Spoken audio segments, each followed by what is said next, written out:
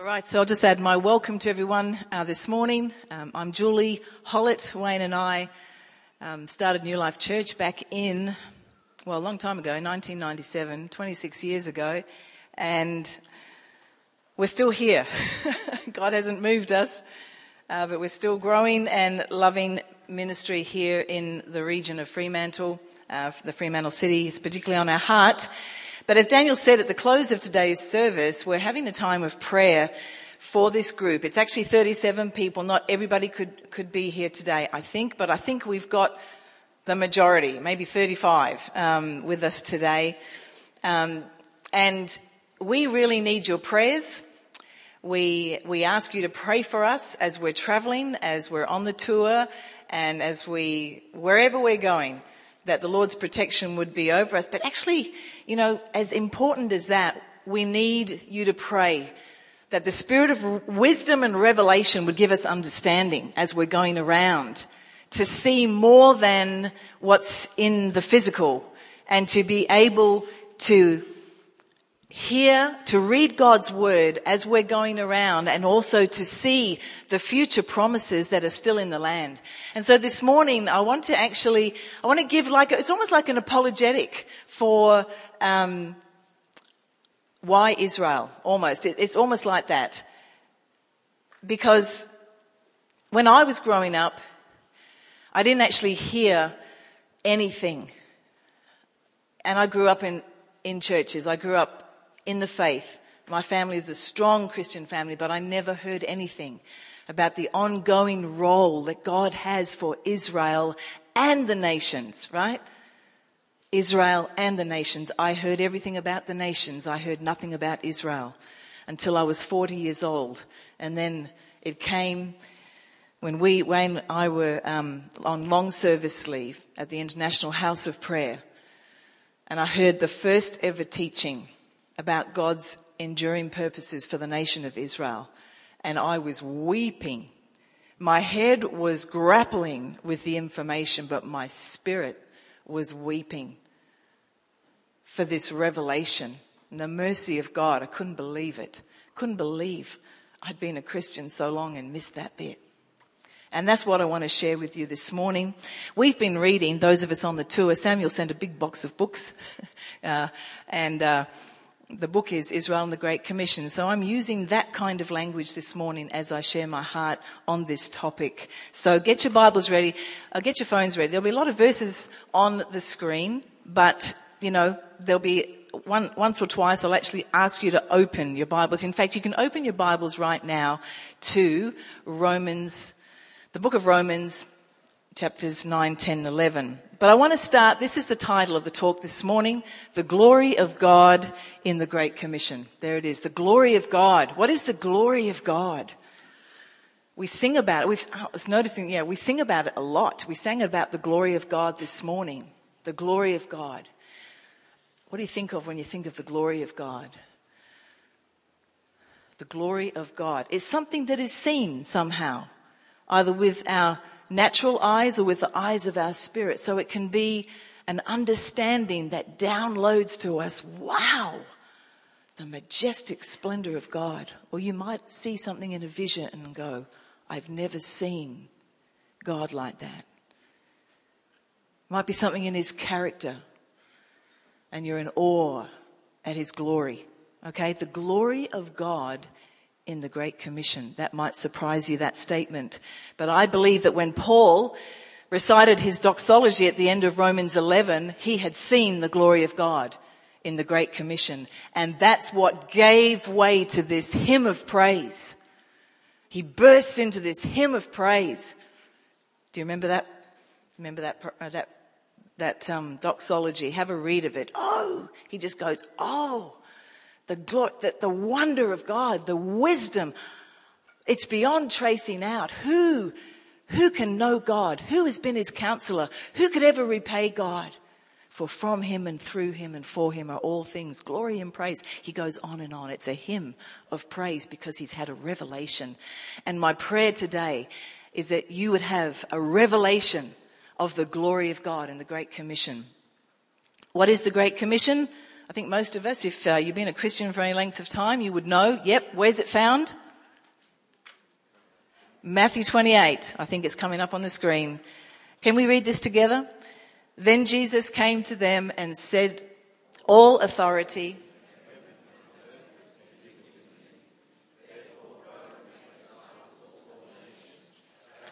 in the name of the Father and of the Son and of the Holy Spirit, teaching them to obey everything I have commanded you, and surely I am with you always to the end of the age. Right? It's a command, it's a powerful moment, it's a sending, it's a commissioning.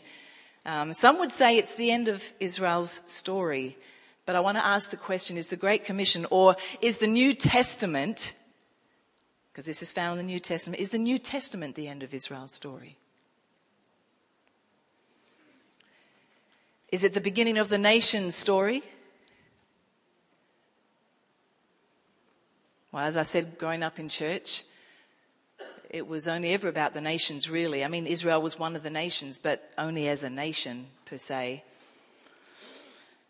A while ago, quite a few years ago, we wrote like a DNA statement, or a document that expresses our core values and beliefs of New Life. Most churches have one. And in that, we have a section that lists 15 of our priorities. And we've got them listed as we are pursuing. And then there's 15 things we are pursuing. Well, one of them is this statement: we are pursuing God's continuing purposes for Israel. And that is our position, because we believe that the Bible teaches that Israel has a central and ongoing role in God's plan to establish his kingdom on the earth.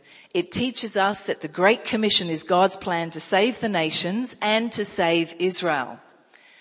Now, when Jesus gave the Great Commission, sometimes we overlook the fact that he is a Jewish rabbi giving this Great Commission to Jewish disciples, apostles, right? The context in that moment is Jewish. And he's giving them a command to go to all nations. So when Jesus commissioned his disciples in Matthew 28, he wasn't like coming up with a new idea. He wasn't giving them a new vision. He wasn't saying, well, now I'm here, here's the real deal. He wasn't saying, God's had a change of plan. Israel's been stubborn. God's not obligated anymore to use them to fulfill his covenant promises. No. Forget about them. Your job now. Let's disciple the nations. That's not what he's saying. But sometimes, for lack of even being taught about this, we can get that idea. It's not so. Understood in the context that God has an ongoing redemptive story that started in Genesis, and it's going to climax and finish in Revelation, an ongoing story. He hasn't abandoned it. We can then read this Great Commission as God's plan to save Israel and the nations, all nations. So, here at New Life, just in case you're wondering, we teach that, 1, God's purposes for the nations didn't start in the New Testament, and the New Testament isn't the end of Israel's story. Just read that again to yourself. His purposes for the nations didn't start in the New Testament. Let's look at that. I'm talking about the Old Testament now, right? God's redemptive purposes, God's purposes have been articulated from beginning to end. God's covenant with Abraham sets the stage for the Great Commission. So I want to look at a handful of verses.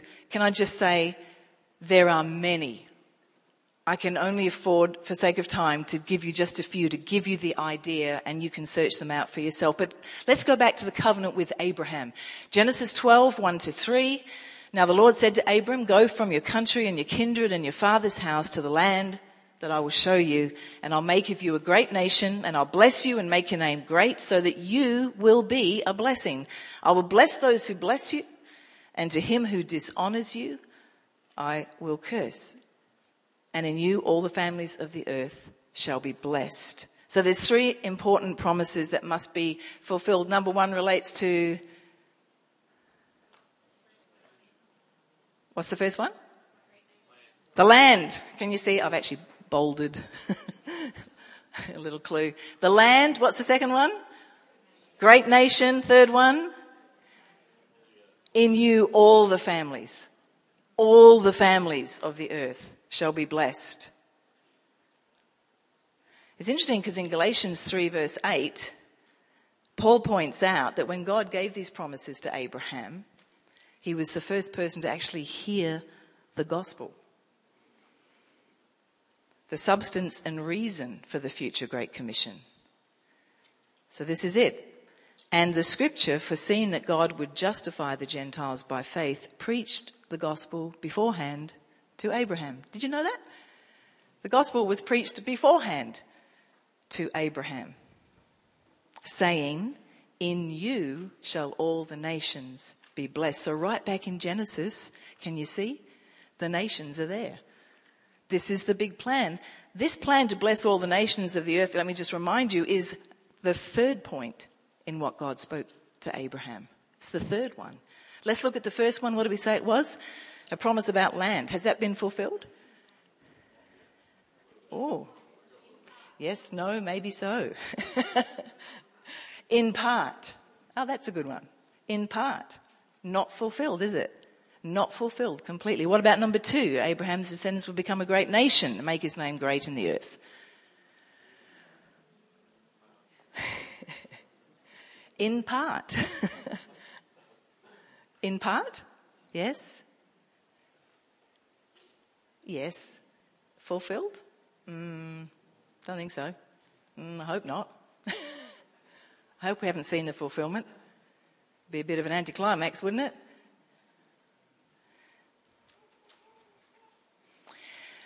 The Old Testament contains many stories which are, they're prophetic pictures, and God uses different biblical characters to speak about his intentions for the nations, to sort of foreshadow what his end goal is.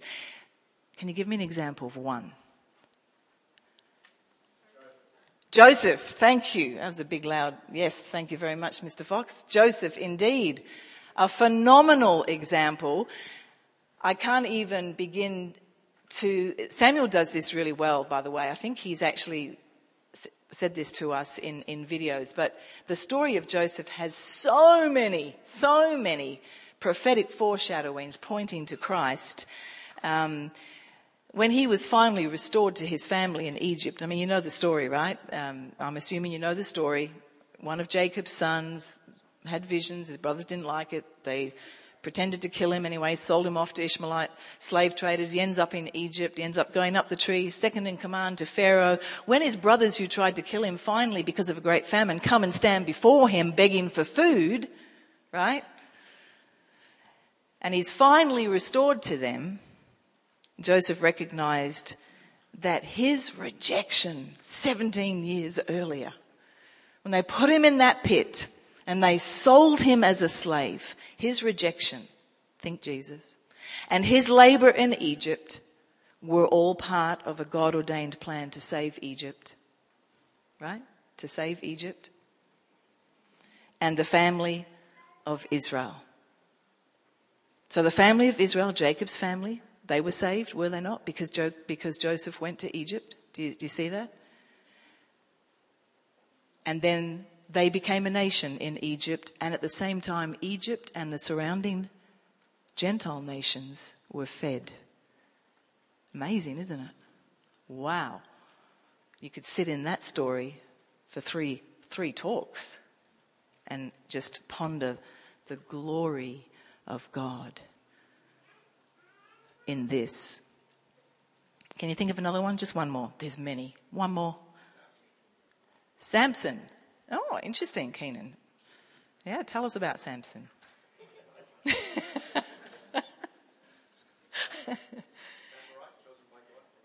Yes. He saved his people. He did save his people. We hope he saved some Philistines as well. All right? That being the nations, right? We hope he saved some Philistines. Ruth is a Gentile. Her mother-in-law is Naomi, a Jew. And she makes that great statement, I'm not leaving you, Naomi. Your people will be my people. Your God will be my God. I'm going with you wherever you go. It's a great picture, quite a different picture, but another aspect of the Great Commission there. Another one I think that is interesting, I always find it interesting, and we sometimes overlook this when we study the Passover. You know, when the Israelites went out, when God led them out with plagues and he opened the Red Sea and that whole big drama, did you know that there were Egyptians who went with them? Who were like, we are not staying in Egypt. No fear. Your God, we're going with you. God saved Egyptians and people from other nations. It's always in there. Rahab, Jericho. I mean, Daniel in Babylon. We could go on and on. You can think of many. We don't have time. But let me just point out a few scriptures. Psalm 2 is a messianic psalm, verses 6 to 8. God is saying, ask of me to his son. Ask of me and I will make the nations your inheritance, Jesus. What about Psalm 22, 27 to 28? All the ends of the earth shall remember and turn to the Lord, and all the families of the nations shall worship before you. For kingship belongs to the Lord, and he rules over the nations. Isaiah 49, and now says the Lord, he who formed me from the womb to be his servant, to bring Jacob or Israel back to him, and that Israel might be gathered to him. That's all about the Jews. It is too light a thing that you should be my servant to raise up the tribes of Jacob and to bring back the preserved of Israel. That's not enough. I will make you as a light for the nations, that my salvation may reach to the end of the earth. It's right, isn't it, that the glory of God reaches to the ends of the earth? The mercy of God, that's what mercy is. What about Malachi 1:11? For from the rising of the sun to its setting, my name will be great among the nations. And in every place incense will be offered to my name and a pure offering. For my name will be great among the nations, says the Lord of hosts. It's all through the Old Testament. Can you see that the Great Commission didn't start in the New Testament? Jesus was simply now commissioning them. It's like the next stage of the journey. It's begun. And I'm sending you now. I'm sending you to the nations. The Old Testament primarily tells Israel's story, but it's more than Israel's story. It's also the story of God's plan to save the nations through his plan with Israel. That's the bit that's interesting. It's through his plan with Israel. So if he's going to do it through his plan with Israel, which he has not abandoned, we need to understand that so that we can get on board with that. We don't find ourselves pulling against the biblical story of redemption, but we want to run with it. We want to run with God. We want to run with Jesus. You see, God chose Israel for a specific purpose, but that choosing is for the sake of the nations. And the Old Testament consistently points towards God's story with Israel bringing salvation to the nations. From the beginning, God desired the nations and he wanted an inheritance from every people group for his son. Now you might be thinking, well, that's interesting because that's kind of not happening through Israel right now. Are you thinking that? That would be one of your logical conclusions. So the story's not over, is it? What about God's redemptive story in the New Testament? Again, for sake of time, I'm just going to quote two things that Jesus said. You might want to open up to this. Open up to Matthew 21, and then we're going to zip across to Matthew 23. So Matthew 21, verse 13. Now this is when Jesus comes into the temple, remember, and he turns over the tables and he gets the whip and he drives out the animals. He's angry. And Jesus said to them, verse 13, "It is written, my house shall be called a house of prayer, but you have made it a den of robbers." Now I just want to say, I don't think Jesus is so much about, he doesn't like marketplaces. He doesn't like what's happening in the house of prayer. He's quoting Isaiah. That's why he says, "It is written." He's quoting Isaiah. When God is saying, these, the foreigners, the Gentiles, that's the these in Isaiah, these I will bring to my holy mountain and make them joyful in my house of prayer. Their burnt offerings and their sacrifices will be accepted on my altar. For my house shall be called a house of prayer for all peoples, or your Bible might say for all nations. Do you know where that marketplace where they were buying and selling animals and birds and all this sort of stuff, do you know where that was set up? In the court of the Gentiles, in the very place specifically set apart for the Gentiles to come in and pray. And Jesus is rebuking them. He's saying, you have lost sight of who you are. And as a people, your calling is to be a kingdom of priests. And your responsibility is to provide a place of prayer for the Gentiles in the temple. The buying and selling is a putrid smell in my nostrils. That's what Jesus is saying. Matthew 23, verse 39, this is a whole chapter of woes to the religious leaders. But at the very end, verse 39, Jesus is predicting the end of the matter to the religious leaders because they'd rejected him. That's why. So he's now pronouncing judgment just before he dies. He says to them, "I tell you, you will not see me again until you say, 'Blessed is he who comes in the name of the Lord.'" What has just happened? What has just happened before Jesus speaks all of this stuff in chapter 23? Can you remember? This is just before his death. This is in the week leading up to his death. What's happened at the start of the week? Palm Sunday.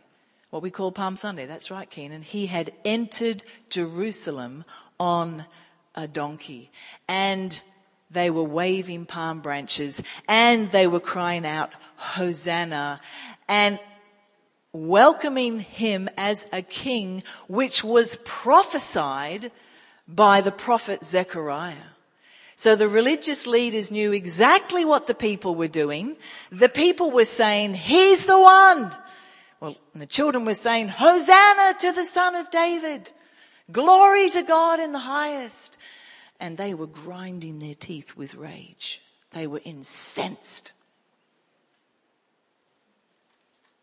And they'd already planned his death. And Jesus turns around and says to them, "You're not going to see me again like that, coming in, being welcomed as the King, the Messiah, until you say, 'Blessed is he who comes in the name of the Lord.'" Now, that would have hung heavy in the air, but it is also a message of hope because it means that day is coming, right? That day is coming. It's not over. Jesus knows it's not over. He's coming back as king, and he's coming back when the religious leaders of Israel see him and they repent and they mourned for him as for a firstborn son. And a spirit of grace and supplication is given them to do that, to weep and to wail. That's Zechariah. If you want to read that whole story, read chapters 12, 13 and 14. I love that Paul writes Romans, the letter to the Romans, particularly chapters 9 to 11, because Paul's summary is it's just the clearest summary in Scripture of God's redemptive story concerning Israel and the nations, because you see, Paul had a revelation about it. How many of you know he was the apostle? Was he the apostle to the Jews or the Gentiles? The Gentiles. He was a Jew, a rabbi, a very learned man, with zeal for his own people. And even though he was assigned to preach to the Gentiles, every new place he went into, he always, where did he go first? The synagogue. Because he had this burning zeal for his people. In fact, his heart was constantly in anguish. And the word there speaks of even physical pain over the condition of Israel.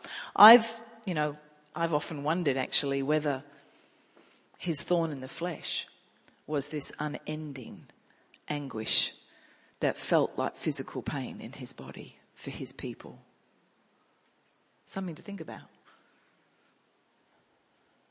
And God never took that away from him, as far as we know.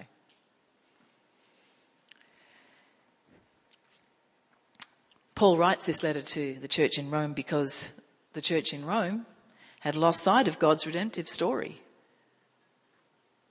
And the Gentiles were coming to that conclusion that it's too hard to do this thing with the Jews, and you know what, they're rebellious and stubborn, and we think God's actually forgotten about them, or he's just not interested, time's up. And Paul writes to them, and he's very concerned to articulate the redemptive story so that this anti-Semitic position and stance and perspective is nipped in the bud right there. And he reminds them, Romans chapter 9, I'm not going into this, by the way. I'm just going to tell you chapter 9 is Paul reminding the Jews and the Gentiles in Rome that in the past Israel was chosen. To them, right? To them belongs the adoption to sonship, the divine glory, the covenants, the receiving of the law, the temple worship, the promises, and from them is traced the human ancestry of the Messiah, who is God's own Son. You can read it. Jumping to Romans chapter 11, Paul says very clearly in this chapter, a future time is coming when Israel will be saved. Right? You can go and read it. There are some scriptures. I'll just maybe put that on the slide. Romans 11, verses 11 to 21. I think for right now, I'll just read verses 11 to 14. Okay, so this is Romans chapter 11, verses 11 to 14, just so that you can hear it. Again, I ask, did they, that is the Jews, stumble so far as to fall beyond recovery? He says, no, not at all. I breathe a sigh of relief because some of us in the room, we think, have I stumbled so far that God, like there's no hope for me? And what's his answer? No, not at all. He says, rather, because of their transgression, salvation has come to the Gentiles to make Israel jealous. Oh. But if their transgression means riches for the world, so if their stumbling and their stubbornness right now means riches for the world,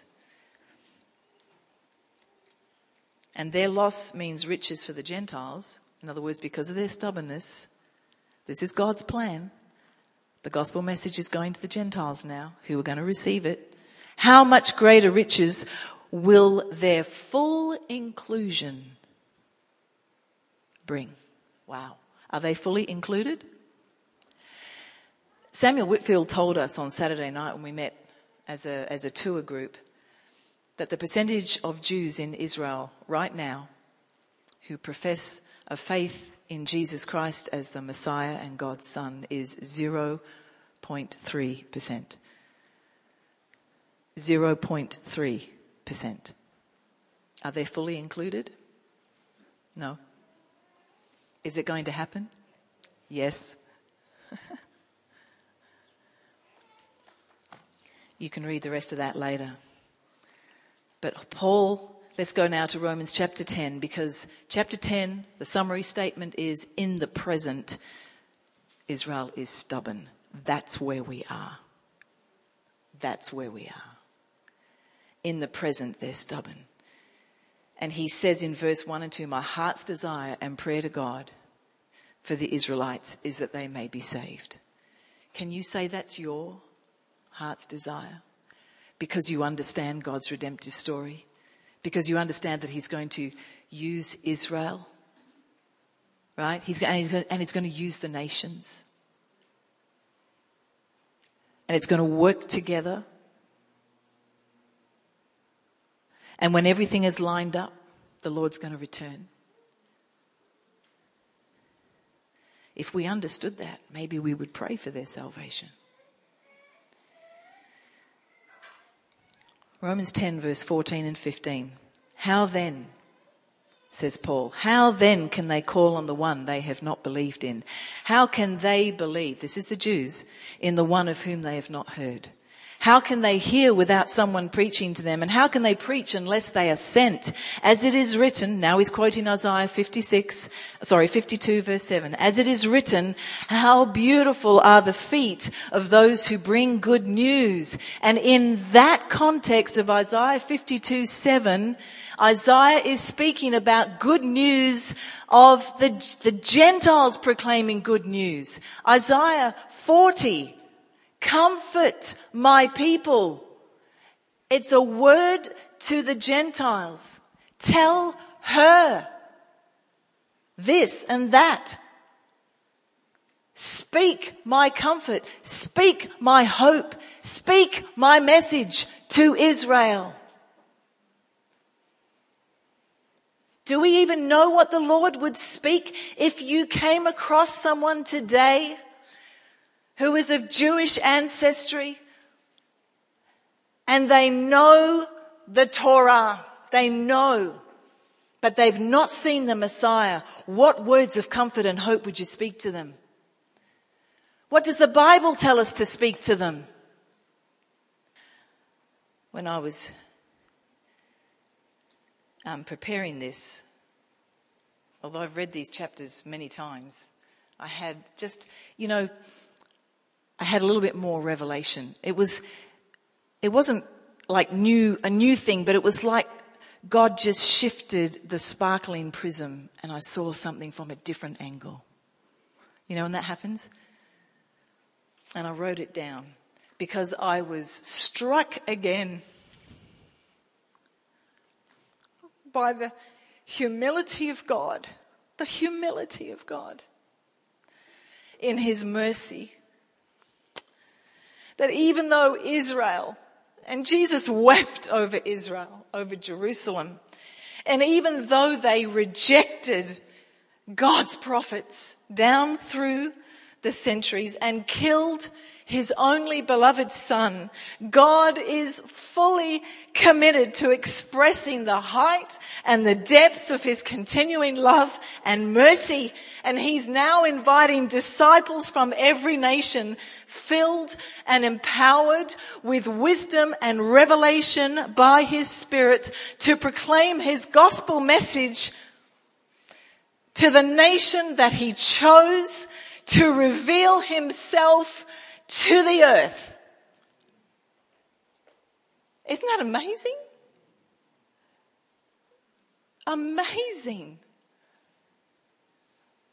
Amazing. What mercy. What humility. God did everything. Gave his only beloved son. And for us in this room, we wouldn't even done that. And let's say we had, well, that would certainly have been the end if they rejected him then. And yet mercy, but for mercy. It gives me hope to pray for people whose hearts are hard. Because you see, God's mercy triumphs over judgment. And he is patient, it says, Peter says. He's patient at the moment. Not because he's not going to fulfill all of his plans and all that. Not because he's forgotten a single thing. Not because he's just kind of like putting up with evil. No, because he wants everyone to come to the saving knowledge of Jesus Christ. And so he tarries like this. And he inches his plan forward. Everything is going to be fulfilled. Everything. Everything.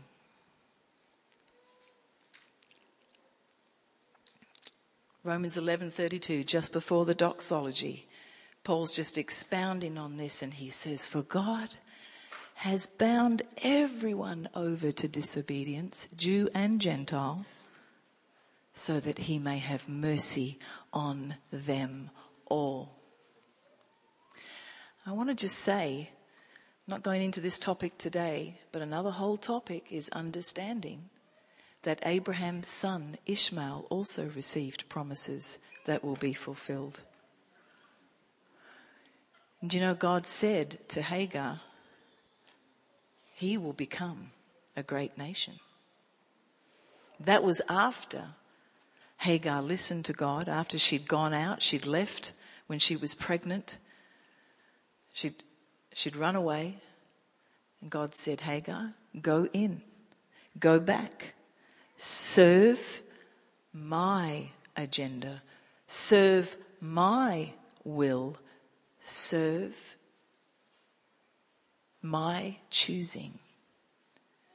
And she did that.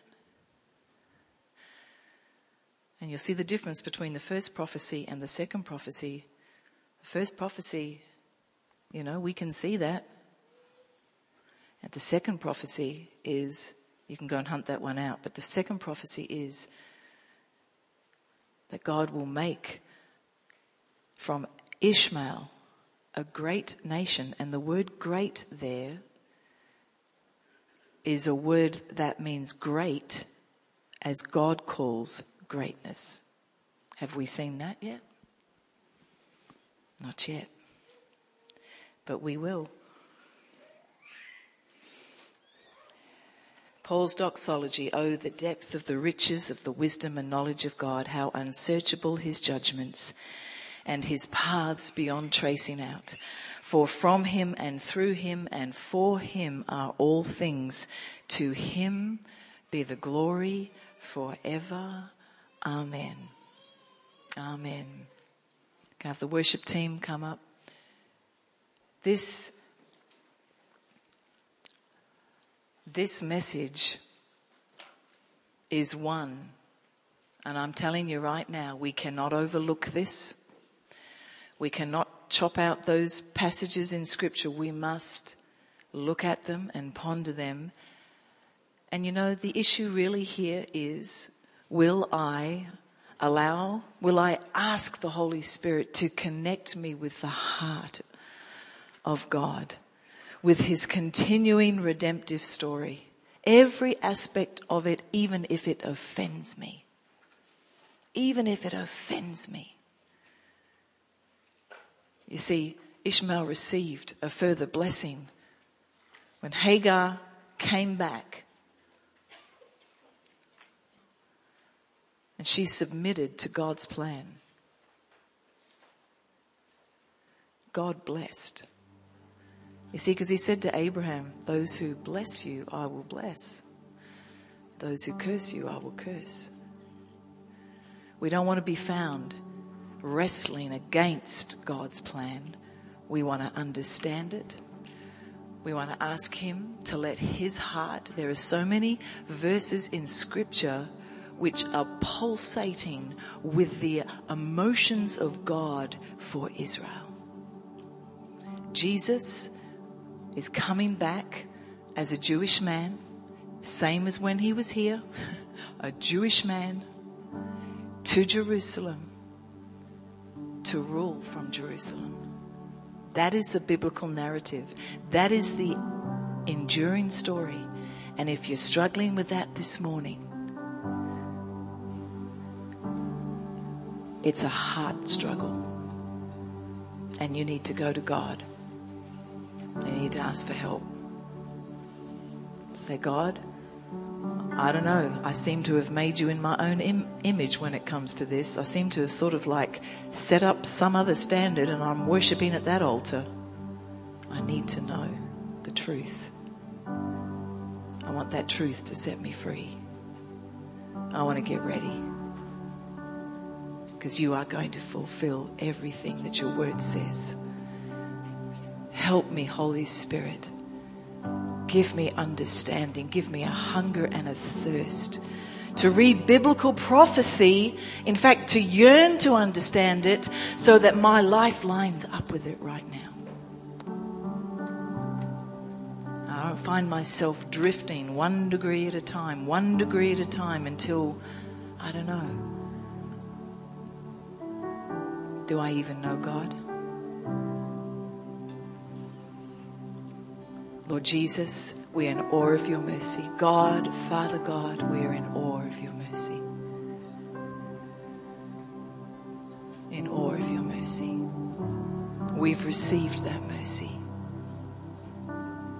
Lord, we want to be those watchmen on the wall that Isaiah spoke of, chapter 62. The ones that, Father, you are planting. You've planted them down through the ages, and there's going to be a huge throng of them at the end of the age, those watchmen of the walls, those who stand in the place of prayer all over the nations, and they cry out. They don't give you peace. Day or night, they're not going to be quiet until Jerusalem becomes the praise of all the earth, until everything that you've prophesied comes to pass, until you are seen as the God eternal whose word is unbreakable and unshakable. Lord, we want to be found in that place when you come back.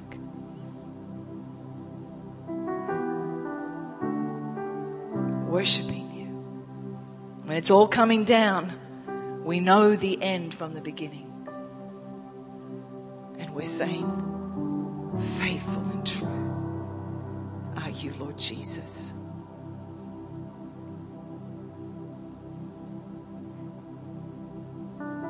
Righteous are your judgments, O God. For you have proven your mercy beyond doubt. And we will worship you. And your glory will cover the earth. The glory. We will look and we will be amazed. Because you're going to be so much glory, more glorious than we could ever imagine. And that glory, that splendor and majesty is going to